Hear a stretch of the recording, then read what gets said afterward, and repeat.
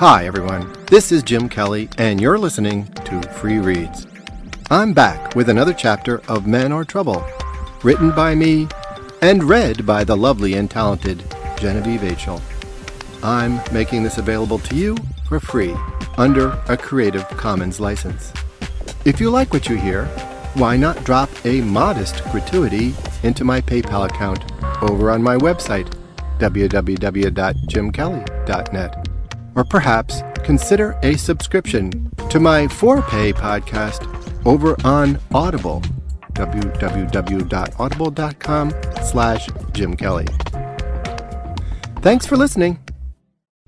Hi, everyone, and welcome to the not canned portion of the intro. This won't take long. In the intro to Chapter 4, I played an excerpt from a panel I appeared on at BosCon, the annual Boston Science Fiction Convention. We were talking about holding onto ideas while we waited to figure out how they might become stories. And I launched into an anecdote about the writing of my Hugo Award-winning story, 10 to the 16th to 1. While I cut my babbling off at the end of the anecdote for your listening pleasure last time, at the con I continued on with another example of an idea that I had for several years before I figured out the story to go with it. Here's what I said. One more thing is that I'm a big fan of Raymond Chandler, and so I was rereading Raymond Chandler for the 100th time, and for some reason I just wrote this title down, Men Are Trouble. And that Men Are Trouble title was sitting on my bulletin board for 4 years before I realized what story went with that title. And so this happens all the time. I think writers do accumulate these ideas, and you know right away whether it's an idea that you have the talent to write, but sometimes you don't yet know whether the story is there that you need to attach to the idea. Also, last time I forgot to credit and thank Michael Matthew, the longtime New England fan and Kelly supporter, who recorded the panel and sent me the MP3 so that I could share it with you. Thanks, Michael. That's all. Let's get back to the matter at hand, shall we? Men Are Trouble by James Patrick Kelly. 5. I didn't go to my office after I locked my bike to the rack on Market Street. Instead, I went to find George. He was stripping varnish from the beadboard wainscoting in Donna Belasco's old office on the 5th floor.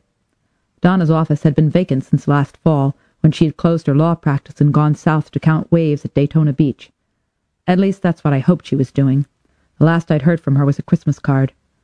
I missed Donna. She was one of the few grannies who tried to understand what it was like to grow up the way we did, and she had been generous about steering work my way. "Hey, George," I said, "you can tell your boss that I found the ring." "This one offers the congratulations." The arm holding the brush froze over the can of stripper as he swiveled his head to face me. "You have proved true superiority, Faye." George had done a good job maintaining our building since coming to us a year ago. Although he had something against wood grain, we had to stop him from painting over the mahogany paneling in the foyer. I hated to close the door, but this conversation needed some privacy. "So I've set up a meeting." The stink of the varnish stripper was barbed wire up my nose. "Father Elaine Horvath will be here at 6. George said nothing. Trying to read a bot is like trying to read a refrigerator. I assumed that he was relaying this information to Siren. Would the devil be displeased that I had booked its meeting into my office? "Siren is impressed by your speedy accomplishment," George said at last. "Credit has been allotted to this one for suggesting a task you." "Great, take $10 a month off my rent." "Just so you know, I promised Father Elaine she'd be safe here. Siren is not going to make a liar out of me, is it?" "Siren rejects violence. It's a regrettable technique." "Yeah, but if Siren disappears to wherever, does that count?" George's head swiveled back toward the wainscoting. "Father Elaine Horvath will be invited to leave freely if such is her intention." The brush dipped into the can. "Was Kate Vermeil also found?" "No," I said. "I looked, but then Father Elaine found me. By the way, she didn't live at 465 12th Avenue. Siren had otherwise information." The old varnish bubbled and sagged where George had applied stripper. "Such error makes a curiosity." It was a little thing, but it prickled at me as I walked down to the 3rd floor. Was I pleased to discover that the devils were neither omnipotent nor infallible? Not particularly. For all their crimes against humanity, the devils and their bots were pretty much running our world now. It had been a small if bitter comfort to imagine that they knew exactly what they were doing. I passed Crazy Martha's door, which was open, on the way to my office. "Yaga company lady," she called. I backtracked. My neighbor was at her desk, wearing her Techno-Pro gas mask, which she claimed protected her from chlorine, hydrogen sulfide, sulfur dioxide, ammonia, bacteria, viruses, dust, pollen, cat dander, mold spores, nuclear fallout, and sexual harassment. Unfortunately, it also made her almost unintelligible. "Try that again," I said. "You've got company waiting." "Who is it?" She shook the mask and shrugged. The light of her desktop was reflected in the faceplate. I could see numbers swarming like black ants across the rows and columns of a spreadsheet. "What's with the mask?" "We had a devil in the building." "Really?" I said. "When?" "Morning." There was no reason why a devil shouldn't come into our building, no law against having one for a client, but there was an accusation in Martha's look that I couldn't deny. Had I betrayed us all by taking the case? She said, "Hate devils." "Yeah," I said. "Me too." I opened my door and saw that it was Sharifa who was waiting for me. She was trying on a smile that didn't fit. "Hi, Faye," she said. She looked as elegant as always and as weary as I had ever seen her. She was wearing a peppered black linen dress and black dress sandals with thin crossover straps. Those weren't doctor shoes. They were pull down the shades and turn up the music shoes. They made me very sad. As I turned to close the door, she must have spotted the patch of blood that had dried in my hair. "You're hurt!" I had almost forgotten about it. There was no percentage in remembering that I was in pain. She shot out of her chair. "What happened?" "I slipped in the shower," I said. "Let me look." I tilted my head toward her, and she probed the lump gently. "You could have a concussion."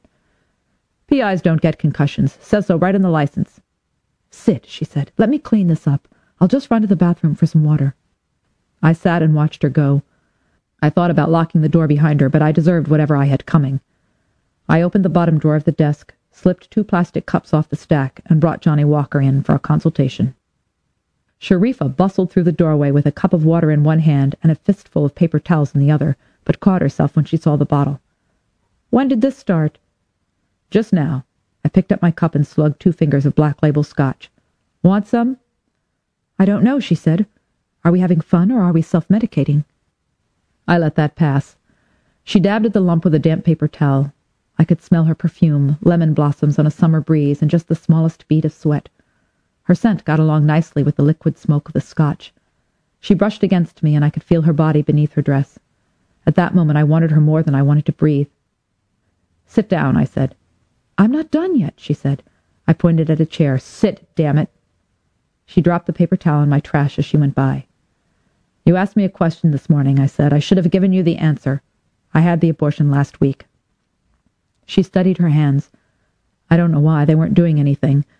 They were just sitting in her lap, minding their own business. "I told you when we first got together that's what I'd do when I got seated," I said.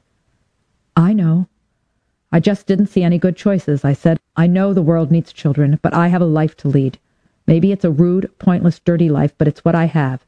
Being a mother, that's someone else's life." "I understand," said Sharifa. Her voice was so small it could have crawled under a thimble. It was all so sudden. You told me, and then we were fighting, and I didn't have time to think things through. I got tested in the morning. I told you that afternoon. I wasn't keeping anything secret." She folded her arms against her chest as if she were cold. "And when I get seated, what then?" "You'll do what's best for you." She sighed. "Pour me some medication, would you?" I poured scotch into both cups, came around the desk, and handed Sharifa hers.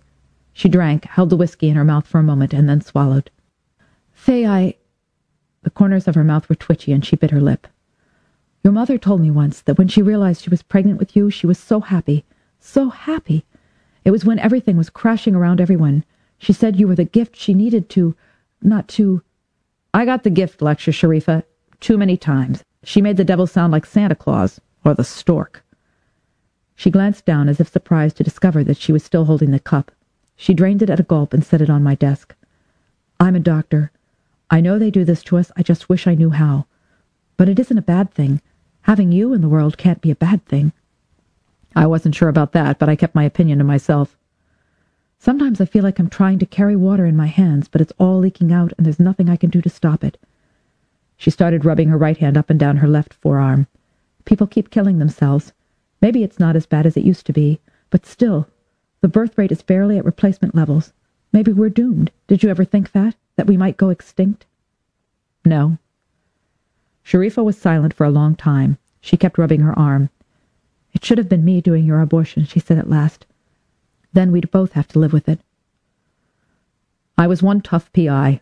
I kept a bottle of scotch in the bottom drawer and had a devil for a client. Tommies whacked me with nightsticks and pumped knockout spray into my face. But even I had a breaking point, and Dr. Sharifa Ramirez was pushing me up against it hard. I wanted to pull her into my arms and kiss her forehead, her cheeks, her graceful neck. But I couldn't give in to her that way. Not now, anyway. Maybe never again. I had a case, and I needed to hold the best part of myself in reserve until it was finished. I'll be in charge of the guilt, Sharifa, I said. You be in charge of saving lives.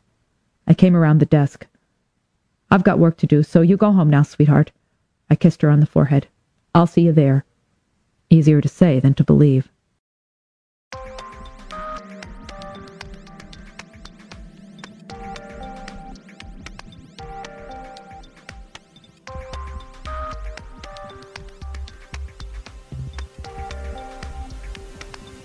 This is Jim Kelly, and you've been listening to the Free Reads Podcast. Check in again next week for more of Men Are Trouble.